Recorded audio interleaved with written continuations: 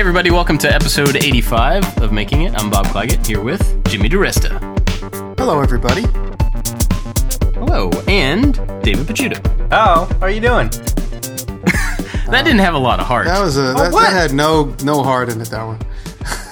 No, let's try it again. Nailed in. How are you doing? There you go. That was good. That's All better. right. I'm glad to see Jimmy's growing his beard back. You're looking good, buddy. Thank you. Yeah, I feel more at home. The beard. Everybody around me likes it too, so they must have been like, "Ooh, look, he looks weird with no beard." Bob has a fresh new haircut. He's looking good as well.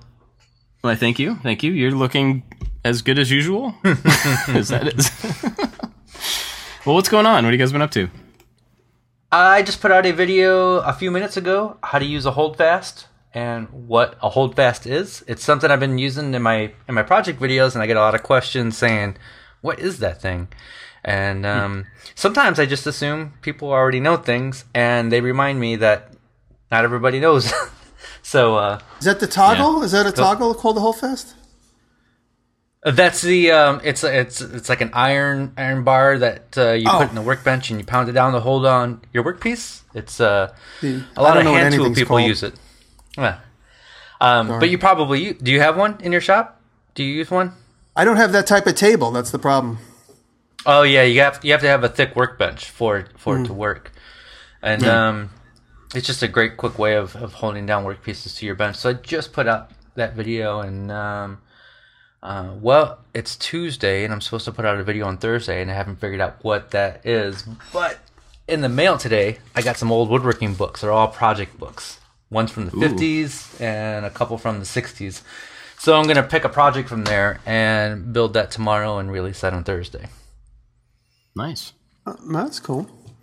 I just been working in the shop, just trying to get some stuff out the door. I did my Shaper video late yesterday and put it up this morning just to coincide with the timing of Shaper or the Origin going on pre-sale. They asked me if I would help out, and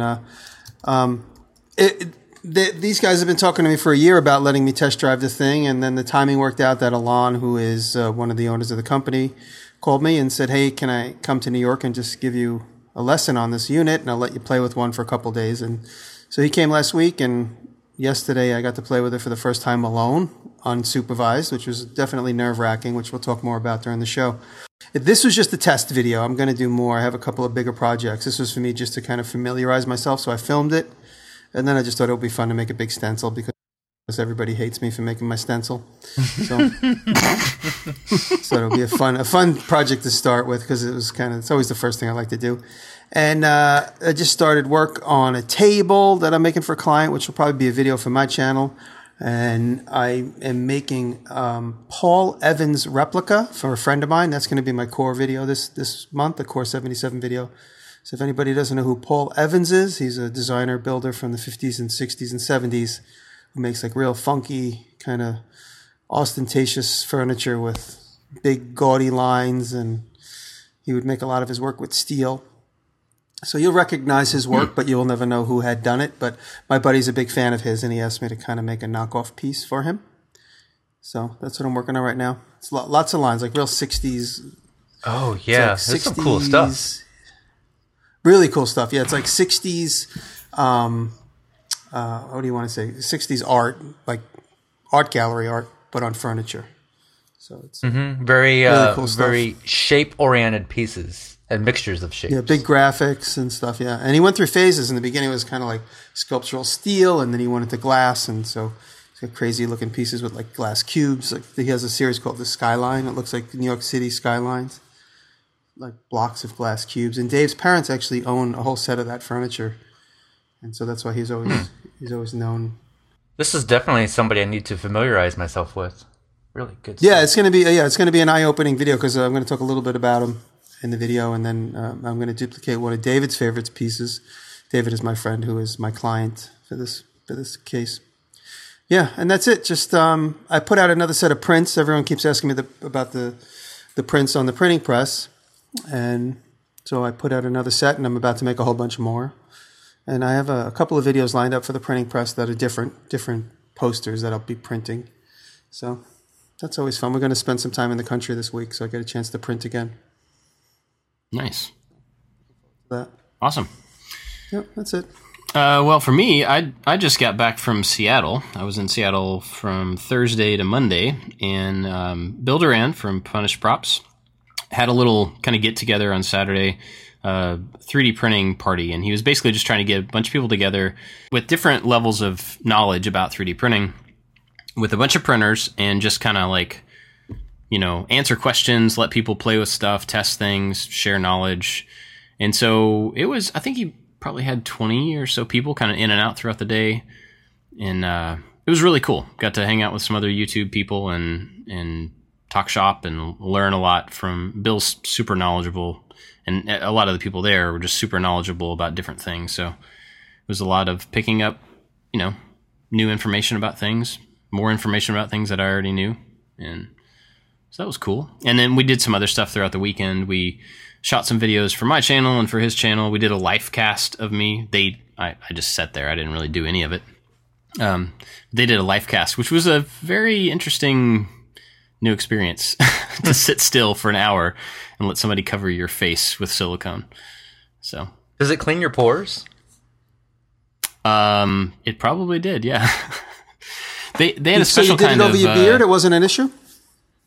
Yeah, they had a special kind that didn't grab hair.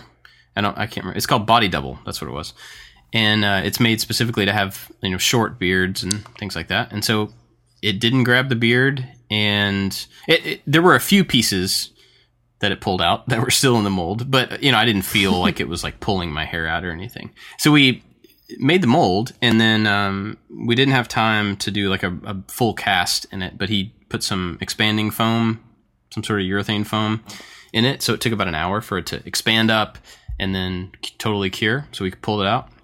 And I was blown away that the mold actually molded around a lot of the hairs in my beard, on my chin specifically. And so when he put the urethane foam in there, which is an expanding foam, and I wouldn't think it would fill all the tiny gaps, it actually filled down into some of those hair spots. So when we pulled this head out, it actually had a partial beard. It was so weird. Yeah. And it wasn't like a bunch of hair. It was just a couple of them sticking out here and there, and you could kind of flick them off. It was pretty cool.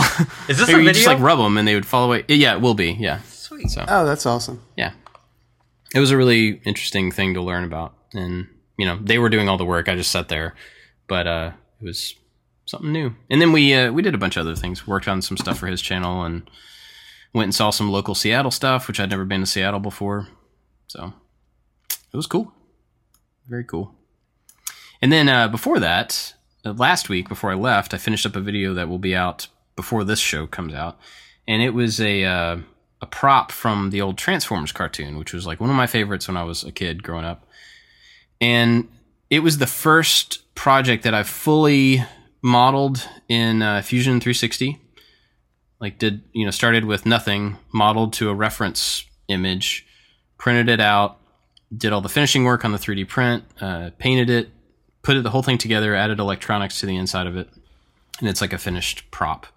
And I'm really proud of how it came out. And it was just cool to go through that whole process, because that's a pretty different process than a lot of the other stuff that I've done. Is that the blue dome that I saw cool. somewhere? Yeah. It's like it's got like silver handles and a big orange sphere with a hole in it, and then this glowing blue thing on the inside. Mm-hmm. Yeah, so that'll be out Thursday. But yeah. Hey, remember, I don't want to say too much, but do you remember you were working on a very complicated prototype? Did you ever get that up and out? Did I miss that? No, that is still in the works. Oh, okay. Don't say anything else about it. It's been a while now, so I'm just going to troll you. It's been like a year. Oh yeah, it's been a year and a half. I'm fully aware of how long it's been. Don't worry. I saw two at the flea market the other day, and that's what reminded me. Oh, hush! Sitting on it. Hush. Oh, sorry. Never mind. Now people are going to think they're rusty tools that you're making. Yeah, it's taken a year and a half for me to make a rusty wrench. That's what it is. So we asked Twitter for some other topics today, as we've been doing lately, which is really handy because people have really good questions, better than we could come up with. So we got some stuff. We haven't talked about these at all. We're just going to kind of run through them and see what we can come up with. Yeah. I did notice that there are several that are all kind of around the same idea of like cluttered shop or shop organization. Several people just say that they have trouble with that and they don't know where to start. And we've done a whole show on organization, I think, didn't we? A long time We've ago? talked about it a few times, yeah. Yeah. There's no easy answer. I mean, unless you have like very few things, that's the best answer. Is just don't collect a lot of junk like me. Keep it thinned down, and you'll be better off. It's probably the truth. But it's also kind of unrealistic, because the more stuff you make, the more byproduct you come up with, and specialized tools you end up buying. Everything has a value. All the material has value. Yeah. I think one of the things that I try to do, and I'm not always great about this, I was thinking about it earlier today, is when I organize the stuff in my shop, not necessarily the tools, because the tools already have their place, their location, kind of based on what they are or where they fit or whatever. But as far as like the raw materials or consumables or any of that stuff, I try to organize those things not by type, but by use. And those are, some people do it one way, some people do it another way. But like I put all my tapes in one place. This is a stupid example, but all my tapes are in one place. Not like I put all of the duct tape in one place because it's a certain type of tape, and I put painter's tape in a different place. I just think of tapes. And so like I organize stuff in that way. Whereas I'll put like all of my hardware is organized in one area. And by organizing in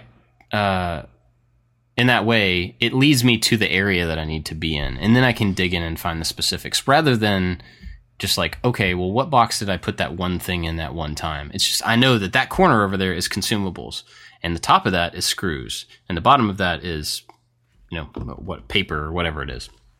And so I think, if you can find a way that makes sense to your brain as to just where to find the stuff that you need, I think that's a pretty good start.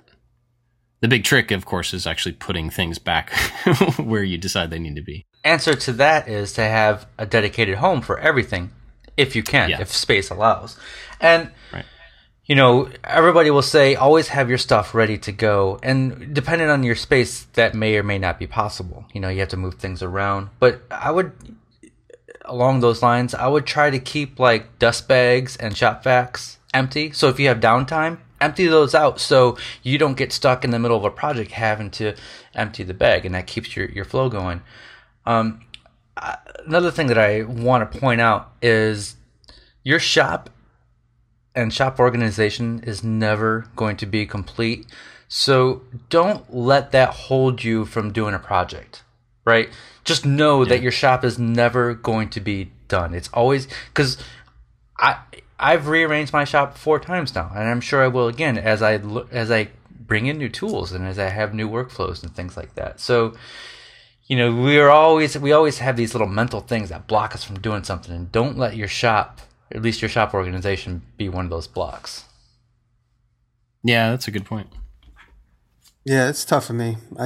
Everything's just piled everywhere lately. It's been difficult to keep things organized because I've been working so much, and I put the essentials away back to where they go, but like little tidbits of cutoffs and stuff just kind of linger, and then once they hang around for a few months, then they get thrown away or given away. Recently, a lot of people have been coming to my shop, and I give them things to go home with if they want the materials. Local guys will come, and I'll say, take whatever material you want. So I feel good about giving it away rather than throwing it away. But that's the clutter, like you said, Bob, is just the material. It just hangs around, and I always think there's going to be a use for it, like cutoffs of corian, which is expensive, and good quality plywood. I keep all the pieces around probably too long, but eventually they either get thrown away or given away. Or used up, of course. Yeah. One of the things I've noticed, I've been thinking about this the last week or so, is that in my space, it's a fairly limited space, I don't have any deep storage. So I don't have a place, like a deep closet or like a place that is away that I can say, this tool I don't want to sell because it, like a joiner. I rarely use a joiner, but when I need it, right? So that's something that, and it's relatively small. It's something I would keep around. But it would be great to to have a place where I could go put that was out of the way 90% of the time. And then if I actually needed to go get it, I could go get it. But right now, in the way that my space is, everything has to be in that room. And so everything has to take up its square footage, whether it's, regardless of how often it's used. And so, and even for like supplies, like you're talking about offcuts and stuff, that's another way that having a deep storage, things that you just want to keep around that you're not going to use on a regular basis, which shouldn't be too much, but having a place that you can kind of just push those things away and keep it organized in a place that's not in your daily flow, I think can be helpful. Maybe it's not for everybody, but that's what's good. I have the containers upstate that I have tools in that I probably won't need unless I schedule a specific video for them or obviously a specific commercial job. But so it does help a little bit. And a container is easy because if you have the property, you don't need to pay any extra taxes for it. You don't need to pay for building permits. You just have it dropped off, and that's that. So if you can swing it. Yeah, some of the most creative videos that I've seen and the most creative magazine articles is solutions to storage problems or small workspaces. Like you see these, like a table that flips up, and on one side is a disc sander, and then you rotate it, and the other side is a spindle sander. I look like just solutions like that are so unique and creative, and they're really fun videos to watch or articles to read. And so those small spaces can really bring out your creativity. Yeah, I'm looking for it. I'll try to find a link and put it in the... Yeah, that's what I was going to look for. I got an email about that article today.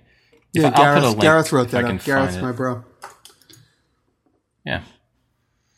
Yeah, I mean, an organization's tough, and it's different for everybody based on like what you have and what you need to have access to and, the amount of space you have, and I don't think there's a silver bullet there, unfortunately. Cool. All right, so we'll see. Somebody was asking, I don't remember where it was, but who is going to be at which Maker Faire? I know we kind of mentioned that a few weeks ago. So New York and Atlanta Maker Fairs are the first weekend of October. They're on the same days. I'm going to be in Atlanta. I'm going to be in New York. And David, you're going to be in Toledo? Yeah, I'm going to be at home. No Toledo Maker Faire. Yeah. Sorry, guys. There's a Rochester Maker Faire that I'm committed to going to see. I told those guys to come back there again, so I might be at the Rochester one in November. And cool. There's a slight chance I might go to the Pittsburgh one, but that might coincide with our weekend upstate that we're going to have with the photography class. So we've got to see exactly where things fall. But we'll see. Cool. Somebody emailed me about that as well. We got to make sure that we put all the details for your class. Oh yeah, I got a few emails, and it's kind of first come first serve. With Taylor as the project manager, and if anybody wants to email me, I'll get you in touch with Taylor. But we could put details in the show notes, Bob. Okay, cool. Here's an interesting one. This is from Jordan. If YouTube didn't exist, would you still be a maker? And if so, in what capacity? It's pretty good. David, go. That's all I've ever done, so... David, go. So yeah, that's a good point. I wasn't always a maker. It was YouTube that got me into doing a lot of this stuff. But, and I've said it 100 times, what got me into woodworking was I was a hobby photographer, and I was getting my photos framed, and I thought, I could do this myself. And so I think if YouTube didn't exist, I would still be a woodworker. I'd probably be a little bit more traditional woodworking because videos have influenced what I make and what I've learned, and probably will continue to, in a good way, of course, because it's instead of me just woodworking, I'm doing all kinds of stuff. I mean, following Bob's footsteps, last week I got a sewing machine, and I want to explore a bunch of other things. So I'd still be a woodworker, but I would probably be limited to just woodworking if it wasn't for YouTube. If YouTube wasn't around, I probably would maybe pursue a TV thing again. But I stopped pitching. The way we got shows in the past is we would make contacts and just pitch video ideas. And since YouTube has come up, that bug is extremely fulfilled for me, so I haven't been pursuing any television outlets. But if YouTube went away, I might go back to that world again, but it's not an easy pursuit. Yeah, that would be tough. I think I would still be a maker, but I think it would probably end up being more of a hobby. Or if it wasn't, I think it would probably come out in the form of maybe construction, like building houses. If I could even make a living at that these days, I'm not sure if you can or not. But that's something I've always kind of wanted to do. Not really for myself, but I've always wanted to have the experience of, full from the ground up construction. And I feel like that would be satisfying for a while, but I don't know. But yeah, I'm kind of the same way, David. Like the video lens, well, that's not the right analogy because there's actually a lens, but you know what I mean? The way that we look through the video at what we're going to make probably has had a pretty big effect on the types of things that I make, or I think it's pushed me to try to come up with new things to make and learn new skills and stuff more than I would have left to my own devices, I think. But cool. Several people asked about what's a thing we've made that we're most proud of, and they said I couldn't say my kids. So what's the thing that you guys have made that you're maybe not the most proud of, but just super proud of? I've been asked a few times, and I'm most proudest of my body of work, my body of videos, my body of YouTube videos, because it incorporates me making things, and then also my photography skills, which is something I've been doing my whole life, and also my video skills, which is something that is always developing. So I'm most proud of my body of videos that I put together, that I made. My shows come in probably third or fourth. Being on them was fun, but seeing the net result wasn't always what I expected, and because it was out of my control. So, but the ones that I'm responsible for, I'm very proud of. You heard it here. Jimmy is proud of his body. That's a really good answer. I wish that was my answer. So for me, I think the wedding rings that I make every year, we retire our old rings and make new rings because it symbolizes something. But a lot of times, I mean, if I put that aside, a lot of times it's usually whatever I'm working on now, because I put every bit of energy into that latest piece, and then I become detached from a lot of things. I've learned to not attach myself to things that don't really have a meaning to them, and so it's whatever I'm working on now. I'm in love with that, and then I push it along and move on to the next thing. I would say for me, it's probably of the projects, it's probably the arcade machine, because that was like a kind of culmination of, growing up and always wanting to have something like that and never thinking it was realistic. Like, a normal adult, like a responsible adult, doesn't have an arcade machine, much less build one from scratch. So, actually having that and being, thinking back on all the planning and preparation and thought that went into it, and then the execution of all the different stuff that had to go together to get it finished. I'm pretty proud of that being a thing that actually exists. And the fact that I get to enjoy it with my kids is really cool as well. But your true answer is your kids. Yeah, the kids are definitely the real answer. But they said I couldn't say that. So I don't care. We run the show. That's right. Yeah. No. Okay, this is from Brian. What tool do you have the most fun using? The computer. Anybody? I love designing on the computer. And then beyond that, I think it's the bandsaw. I also love using the laser when I don't know. I don't have a good answer because it changes, whatever the project is. Because sometimes I'm really into the laser, or sometimes I'm really into the bandsaw. But I think it all then comes back to designing on the computer, and I just love sitting with the screen in front of me, having music playing or a podcast playing, and drawing up the next project. Me, lately I've been really digging the machine lathe, my big old machine lathe I've been playing around with, because I'm working on that Canon, which is a video that I'll finish one day before YouTube burns out. But I really, I really enjoy working on that old machine and figuring it out. And each time I have small breakthroughs and things that I'm getting better at and things that I'm learning. So using my big old lathe, of course, the bandsaw is always fun and yeah, the bandsaw and the lathe, I'd say. I honestly don't have an answer.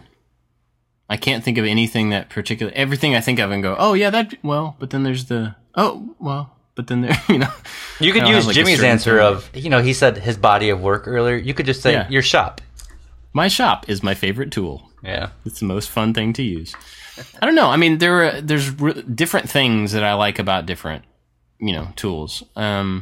I like the precision of certain tools, the fact that they can be as precise as they are, because that's a little foreign to me. Being, that level of precision is something that I don't feel like I really have. And so when a tool can be really precise, I enjoy that about it, and I try to take advantage of it. But then I also like some that are intentionally, not precise, more like the hammer type stuff that's just, it has a very specific blunt force job, So, I don't know. I don't have an answer. Let's see. Okay, kind of going along that. If you could only keep 2 tools out of all of your tools, which one would it be? This is from Ashley. Which ones would it be? And how about this? You can't say what you just said. Ooh. All these limitations and walls. That makes it more interesting. Which doesn't really work for me because I didn't really say anything, so Well, I would say, Well, I have 2 lathes, so I could use the word lathe. I could say lathe, the second lathe. I would use my smaller lathe and my Bridgeport. We keep getting interrupted with a bad connection. Did you say 2 tools you can keep? Yeah, keep 2 tools out of all of your tools. Because with the lathe and the Bridgeport, you could basically make anything else. So if it was like one of those like post-apocalyptic moments in time, if I could run the lathe and run the Bridgeport, I could make anything and start society over. I like that. Yeah. I think I need more time to think about this, but right now, to give you an answer, I'm going to go with the CNC and the laser because I can do a lot of things with those 2 tools. But you have to have the computer to run both of those. Dun, dun, dun. Oh. And I can't say the computer because I used that in my last answer. Well, even if it... Okay, so you could say the computer. Then you have to pick one of those 2 things. It's a tool I don't even have yet, but I'm going to get. How about that? How about the Shaper? Ooh. The Origin by Shaper. Yeah. Oh, that's cool. See that. I don't know. For me, I think I kind of like Jimmy's idea, like of having tools that can make other tools. So I think probably the bandsaw and maybe the welder. I feel like between those 2 things, I could probably cut any kind of wood that I needed. Probably cut together. some metal and weld it together. So, yeah. I don't know. I'm not sure exactly how that would work, but those kind of stick out. In a post-apocalyptic world, you'd figure it out. Yeah, that's true. If I get hungry enough, I'll figure out how to weld wood together. Let's see. There's quite a few. I don't know how many more we want to do. It's also kind of hard for me to look through them on the fly. Jimmy, does your recorder still say 30 minutes? Yes, sir. Okay, I just want to make sure it's not cut up into a bunch of pieces. Yeah. Am I coming through choppy? Your video's not in line with your audio, and it's obvious where there's a delay. Yeah, we'll make it work. Is Bob frozen? Gosh, I don't know. Okay, here's one from Mitchell. He asks, what is the tool that you didn't expect to fall in love with? Me personally would be my CNC, because I remember begrudgingly buying it and thinking, oh, I don't know if I'm going to really need this. And now I made 4 signs today that are going to net me a considerable amount of money. No video or anything, but I'm just saying the thing just is just a great way to earn money if you want to make signs on a CNC. It's just great. Mm-hmm. Yeah, I'm going to go with my drum sander or the disc sander, either one, because it makes life so much easier and faster when you have something that can sand away a lot of material really quick. Yeah, I think I'm probably going to go with the bandsaw because I didn't have a bandsaw for a really, really long time. And it was one of those that, like, I just didn't see why I would need that. Because I was, generally I would think about the cuts that I want need to be straight. And when I think about freehanding a piece through a thin blade, much like the jigsaw, it's like you can't get the straight cut that you probably want. And I just hadn't done any work that needed to not be that. So it was one of those like, well, people who have shops also have bandsaws. I guess I should probably look at getting a bandsaw. And so I didn't really know what I would use it for specifically. And then as soon as I got it, the first thing I did with it was make a longboard and cut this nice big long curvy shape out of it. And then I was immediately like, oh, okay, I got it. This is extremely useful. I see now. So I think that was it for me. And this is kind of like we were talking about earlier. If this is from Daniel, if you weren't making YouTube videos, would you have as much knowledge as you do now, or less? Does YouTube force you to up your game? I think we kind of already said that, but yeah, for me personally, I know it's forced me, and my focus on diversity of doing lots of different types of things on video has forced me to learn a bunch of stuff that I wouldn't have pushed myself into or had any reason to learn otherwise. Mm-hmm. I know there's not much I can add to that except it motivates me to learn new things. Yeah. Definitely. It's a fast answer is yes. It definitely keeps you wanting to make a colorful series of videos. Yeah. And he also asked another one, are there any projects that we would like to revisit or do over? If you could only build one thing for the next year, what would it be? Those are two very separate questions. But yeah, I think revisiting is an interesting thing. Do you have any that you've just haven't ended up like you wanted and it would be cool to go back and redo? Yeah, my cookie recipe in the epoxy, that was a failure. And that video ended with a failure. And I got a lot of awesome feedback saying, hey, you did that wrong. If you did it this way, it would have worked.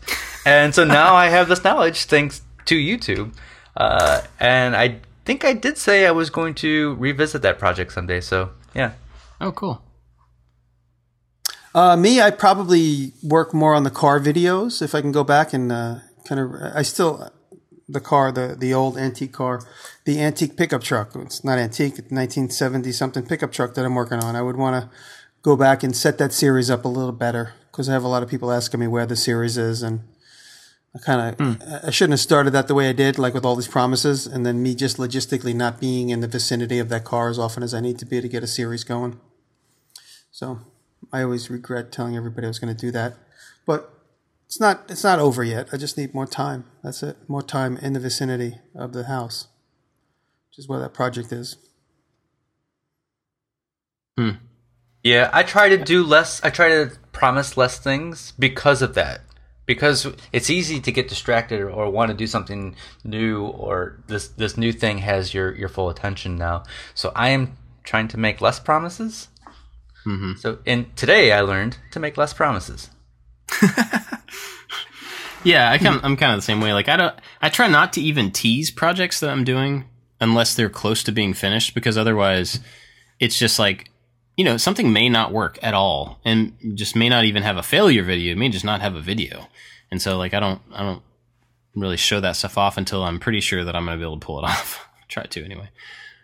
And as far as like redoing videos though, I don't know that I have a specific, there's several that I'm not crazy about how they came out, but I don't think any of them are interesting enough for me to go back and redo, like they were things that I tried and they were what they were, and I'd rather move ahead, I think, than try to go back and dig any of those up. I think if there were old projects that I did want to redo, it would be like a part 2 of like, okay, let's redesign this and think this from the ground up and actually make it a whole new video, but maybe use that old video as an inspiration. That's an interesting idea. Be cool. So the Maker Monkey is asking me specifically if Twitch is doing anything for me. If not money, then what? Twitch is kind of an interesting thing for what we do, and I can pretty confidently say that the money is not making it worthwhile. The viewer numbers and stuff on Twitch and just the platform is extremely different than YouTube, even though they're both video. It's just a different culture. It has an entirely different feel to it and type of person that spends time on the platform and stuff like that. The benefit for me in doing it is, well, there's a couple. One is it's a different group of people. And that's really the reason why I'm doing it, because it's an entirely different group of people that may not have found my work otherwise. And so I think that's pretty valuable. That doesn't make it valuable to spend all of your time there, I wouldn't think, but to do a little bit of it, once a week or whatever, stuff that where I'm already doing work and then just happen to live stream it there, I think is beneficial.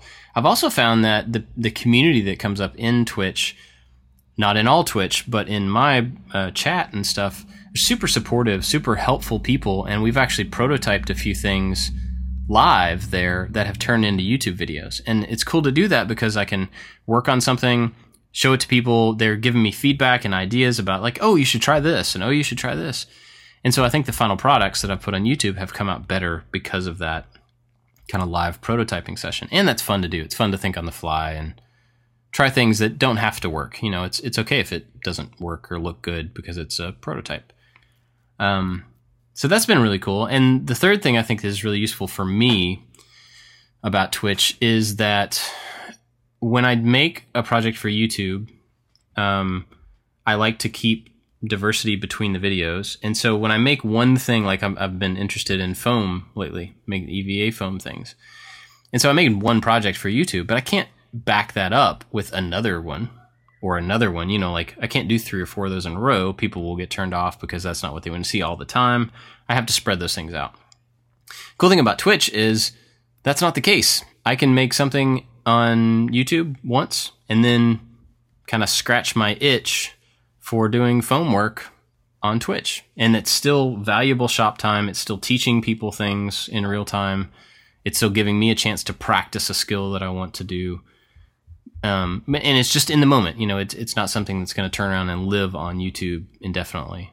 Mm-hmm. Unless I want it to. If I want it to, it can, but it doesn't have to. So I don't know that Twitch is valuable for everybody. And I don't think it, in what we do, I'm not sure that it's a good fit for a lot of people, but I'm enjoying it. And I think it's definitely got some more usefulness to me than the money, for sure. It's all three of us, we kind of make up our own jobs, right? And if we want to do this for a long time, we need to make sure that we're always having fun and that we enjoy it. And so not everything that we do turns into a revenue stream. Sometimes we just need to do things because it's fun or to experiment. Like, I don't make any money on Snapchat, but that's a fun way for me to express this type of thing or post on Instagram or whatever. Live streaming for some people, it isn't for other people. Just do what is satisfying and fun for you. And I think experimenting with... one more thing. Even I said that as part of that's my job or career. But even if you're just having fun, and it's a hobby, you still want to do these things that are going to be enjoyable for you, because happiness is the end goal for everything, right? So.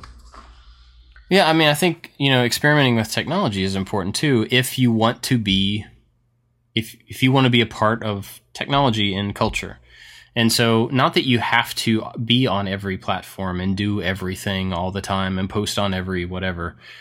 But, when something new comes along, give it a shot. Try it out. You may find that you hate Snapchat or you hate Twitch or you hate YouTube. These things are not for everybody, but you won't know if they're not for you if you don't try them. So, and I think anything that we do and anything that anybody listening does, even if it's as a hobby, you're going to try it for a while. It may work for you for a bit and then just be something that was a time in your life, a thing that you did for a while and something you're not going to continue to do. You know, I don't expect that every new media type or every new endeavor that I take on is a lifelong thing. These are steps to, you know, try something new, see if it works. If it doesn't, leave it behind. So, yeah. Well, you guys got anything else we want to... Oh, Jimmy, you had something about some tools. What was the... Oh, yeah. Taylor and I were just having dinner the other night discussing, and she said, wouldn't it be interesting to discuss the idea of the very first time you used your bandsaw, for instance. She talked about making the longboard. And then just last night, I made my shaper video. It was the very first time I got to use the machine unsupervised, and I was very nervous that I was going to break it because it's a prototype. And I did a couple of dumb things like send the bit down while I was holding the machine without the router running, you know, while I was with Alon. And I immediately was afraid, and it's like if you have a CNC and you bottom it out into the wood, you know, for instance, you're trying to zero it against the plate, and you bottom it out, you know, you don't want to push a bit into something while it's not cutting. That'll break something. And so I did that a couple times when I was with him. So I was like, oh, be careful not to do that when you're alone, because God forbid I break the thing. I won't know what to do because I didn't build it. These guys literally handmade these units that are going around right now. And so the very first time, you know, for instance, I used my Bridgeport. I said, do not get your hand caught. Do not get your clothes caught. You know, these are stupid things that I remind myself. The very first time I bought that big lathe, and this was actually a year ago this August, I bought that lathe, and the guy I bought it from asked me to sign a waiver that says if I was to get hurt on it, I wouldn't come back and sue him, because he's like, I don't know your skill level. He goes, I don't know anything about you. He goes, no disrespect. He goes, but I'm going to ask you to sign this that just, and you know, gives him immunity from me trying to sue him in case I get hurt. And so it's funny that people have to consider things like these, but you know, the very first time you turn on a tool, just I thought maybe we'd share some of those stories about the very first time. And again, my personal experience was that machine last night. And I really honestly thought there's no way I'm going to get through this whole cutting path without a problem, just because that's just the way it is. The very first time you use a CNC machine, something's going to hiccup. And a couple times, because the machine actually climb cuts, you know, you're literally cutting into material. So when you're running a router on a CNC machine, it has all these physical things keeping it directly on path. When you're pushing a router through the wood, even though it's on the machine that corrects your cut, you could still physically feel that resistance. So there's a couple times where I'm trying to push and I go right off the line and the machine comes right out of the material. And so you got to get back on the line and start again. And I said, there's no way the line's going to match up. There's just no way. But it lines up perfectly every time. So these are just some funny things I was going through my mind using it for the very first time. And what I tell anybody, and I constantly tell this to like elderly people that are trying to learn how to use a GoPro, for instance, I say, just take it out and play with it. Just play with it. Film your feet, film dinner, film anything. And don't even worry about downloading the footage. Maybe you get a chance to watch it, but just delete it. And I say that about any new tool. That tool sat in the shop for a full 6 or 7 days before I got a chance to open it. I actually had to upgrade the software, so I was on the phone with them, and the machine was connected to the internet, and we upgraded the software. And so then I went back to the shop with it, and now I'm like, oof, now I'm on my own. I have no excuses, because the reason I was waiting is because we needed to find a block of time to upgrade the software through the internet.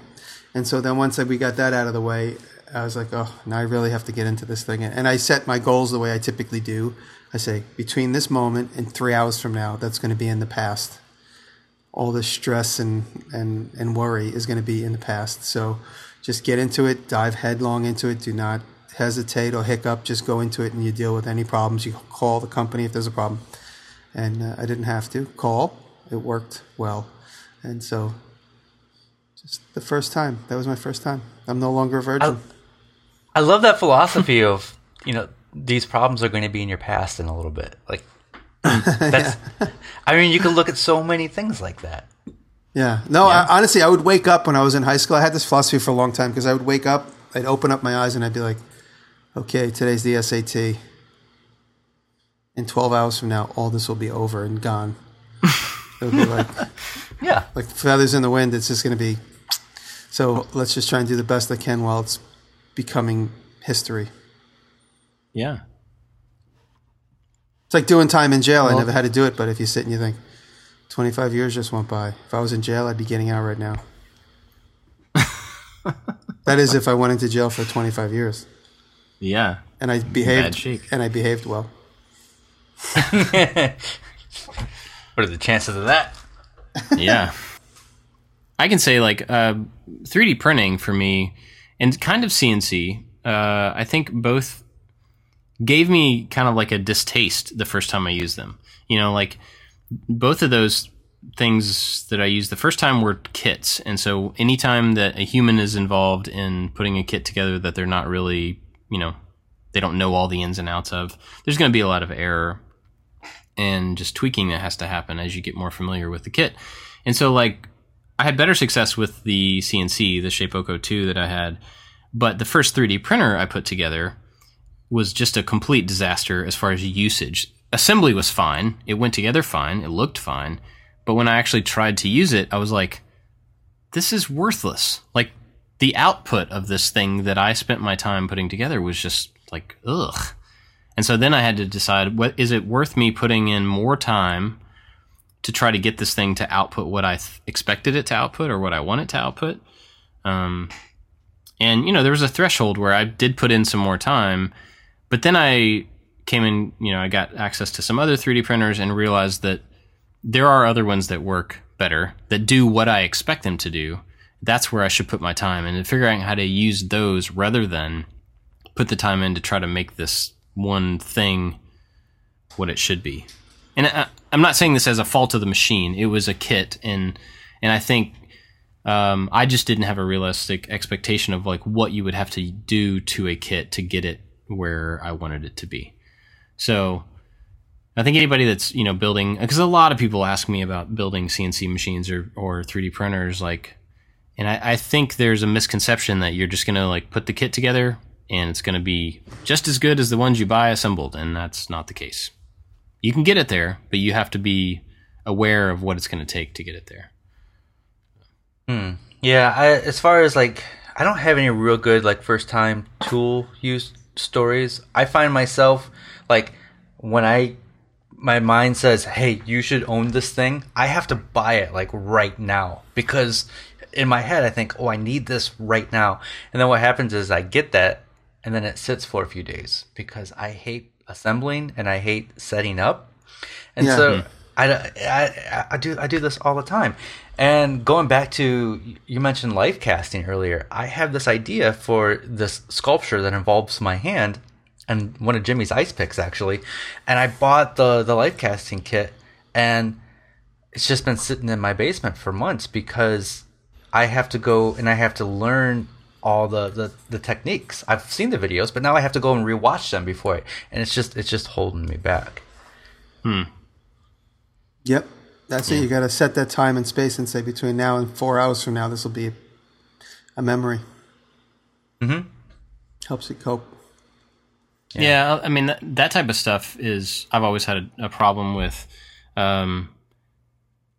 putting off like a thing that I know I need to do, but I'm not super jazzed about doing, and I'll put it off. And the more I put it off, the bigger of a deal it becomes in my mind.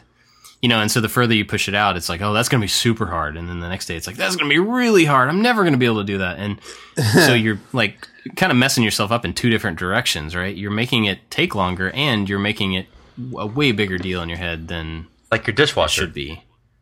Exactly. Exactly. And 5 minutes in, and it was fixed, and I wasted a bunch of time. Yeah. Yeah. I do that with clients sometimes. I promise them everything's going to be done on time. And I always get it done on time, but I always promise them like progress shots if it's something I'm building in the shop. And I just avoid doing the whole project at all, like homework. I just avoid it. And then I'm like, oh yeah, I'll get you a picture soon. And then I avoid it. And then like, oh my God, why did I do this? Now I have to do everything in like the next hour just to at least get a progress shot. And so that avoidance thing is funny, where we just like mentally avoid it because somehow there's like a fear attached to it. Yeah. It's funny though, we avoid it and we push it off, but then we also carry the kind of mental weight of the thing that's undone, right? We, in the back of our heads, we're like, oh, I still got to do that thing. And it makes, you know, it's just something else to think about while you're doing the stuff that you really want to do. Yeah. Whereas if we just get those things done, get them out of the way, then your mind is so much more free to focus on what you're actually doing. Anyway, I found that about myself. But. Well, that's the importance of having lists. We've talked about lists many times, of having something written down either on paper or on a list on your computer and prioritizing things and just sticking to that. Yeah. Make a little bit of progress. I mean, you don't have to do everything, but just making some progress towards the things on your list is encouraging, I think. Cool. Well, before we talk about what we've been watching, I want to thank our Patreon supporters. You guys are awesome. We continue to get support there, and we really appreciate it. Especially Make, Build, Modify, John Cornwell, and Luis Gonzalez. They're our top patrons, and we appreciate them and everybody else that supports us over there. So if you guys want to help out the show, you can go to patreon.com/makingit, and, anything there would be awesome. Also, just sharing the show with people that post it on Twitter, Facebook, show it to your grandma, whatever. She may not like it, but she may. You don't know until you try. She can run a CNC machine, so she might like the show. That's true. T-shirts. We have T-shirts for sale on our website at makingitpodcast.com. Over in the right column, there's a link. You can go check that out. And if you already bought a T-shirt, send us a tweet with you wearing it or opening it up or whatever. And, I'll be happy to repost it on my account. Yeah, it'd be cool. And, we were talking about the first-time tool usage. If you guys are doing something, a new skill or using a tool for the first time, send us a picture. That'd be awesome to see. Please. Just want to hear about it, What have you guys been watching? Jimmy? Well, leading up to my preparation for the Shaper video, I was watching the Shaper channel, so I'm going to promote those guys. And that machine actually went on pre-sale today. And it seems like a lot of people are talking about it. They put out a video with Make. I put out the video on my channel, and they went for pre-sale today for the first time. Today's Tuesday. So they're only going to sell a limited number, too, by the way. They're not going to sell... I think something to the effect of they just want to make sure the first batch doesn't have too many bugs in it, so they don't want to make 500,000 things that need a lot of software updates. So they're going to keep a limited edition. So as the machine evolves, I think there'll be a second edition and so on and so on. But yeah, check out their channel. There's a lot of answers for a lot of the questions on their channel, Shaper, the origin machine. Cool. I really think that thing's a game changer. It does so many awesome things. Yeah. So I just finished an audiobook called The Happiness Advantage: The 7 Principles of Positive Psychology That Fuel Success and Performance at Work. And it's just a really good book. It's if you do something that you don't like, it's how to give that something purpose and find happiness in it. So it's called The Happiness Advantage. Interesting. I don't know if I've talked about him before, but Evil Ted Smith. Have I mentioned him before? No. So Ted Smith has been in the film industry for years and years and years, make props and costumes. He started a YouTube channel a while back. I'm not exactly sure. He just broke 100,000 subscribers. He's done some stuff with Tested, but he's a really cool, really nice guy and extremely talented as far as all sorts of prop and costume stuff. He shares all of his knowledge on his channel, and it's just cool. And he's a Twitch streamer as well. So when I see him streaming, I always try to hop in there and watch, because he's just, he's just a happy guy, and he shares a lot of really awesome information. So go check out Evil Ted Smith. Evil Ted's happy. Evil Ted is happy. It's funny because he and Bill Duran are friends, and so you have Bill and Ted, but I don't think they've ever done a costume as Bill and Ted, because that would be fantastic. That would be excellent. Yes. Bill and Ted, if you're listening, do that. Cool. That's it for this week, I guess, unless you guys got anything else. Are we going to talk about what we learned today? If you have something, sure. Well, do we want to do that? Do we want to do that? Yeah, let's do it. Sure, let's do it. I learned that it's really important to level your CNC table, especially when you're doing very thin, small letters. Because one side of the sign will basically be underwater and the other one will be out of the water. That's a metaphor for the idea that the bit will touch the wood, too deep in one spot and not deep enough in the other. So, how did you level your CNC table? I just cracked the hot glue and stuck a wood wedge under that corner of the sign, and then it was perfect. Gotcha. Because there's ways to do that, and then you can get a perfectly level table by putting the leveling bit in there, and then going across your entire wasteboard. I've done that when I have like a lot of production. I do that when I have a lot of production. If I know I have to do a lot of things and I don't have time to twiddle and fiddle each time, I'll do that. But this time I was just spontaneously trying, and I guessed that it looked level and it wasn't. That's it. I learned that giving some responsibility to somebody else can really help improve your overall workflow. I've mentioned it before. I've got an assistant who comes and helps me out on Tuesdays, and we shot 3, maybe 4 videos today, and I don't think I've ever would have been able to do that by myself. So it was just an awesome, satisfying feeling, and it took a lot of pressure off me to just give that to somebody else. Interesting. I would agree with that, by the way. Let's see. I learned today that the typical pen blank is 3/4 by 3/4 by 5 or 6. And the reason I learned that is because I was going through, I have tons of, whoa, that is a cool pen that Jimmy is holding up. It's a gift from a fan. That's great. It's got a PCB, like a circuit board. Yep. As the, wow. Anyway, I was going through a bunch of scrap that I have, and I was looking at it, and I was like, man, this is like teak and walnut and maple, these little pieces that have been in this bucket forever. I wonder if somebody could make pens out of these. And so then I asked on Facebook, like, what the kind of, general size is that people need pen blanks for, and turned out that almost all of it was. So I'm going to wrap it up and give it to somebody that makes pens, rather than burn it or throw it in the trash. So cool. That's it. Unless you guys learned more stuff that you want to talk about. Nope. That's it. I'm sorry. I was so tired today. I haven't been sleeping well, so I had low energy, and I apologize to everybody for that. I still love everybody. No matter what, Jimmy loves you. I do, even though I need sleep. Cool. Well, get some sleep, Jimmy. Everybody else, thanks for listening, and we'll see you next week. See ya.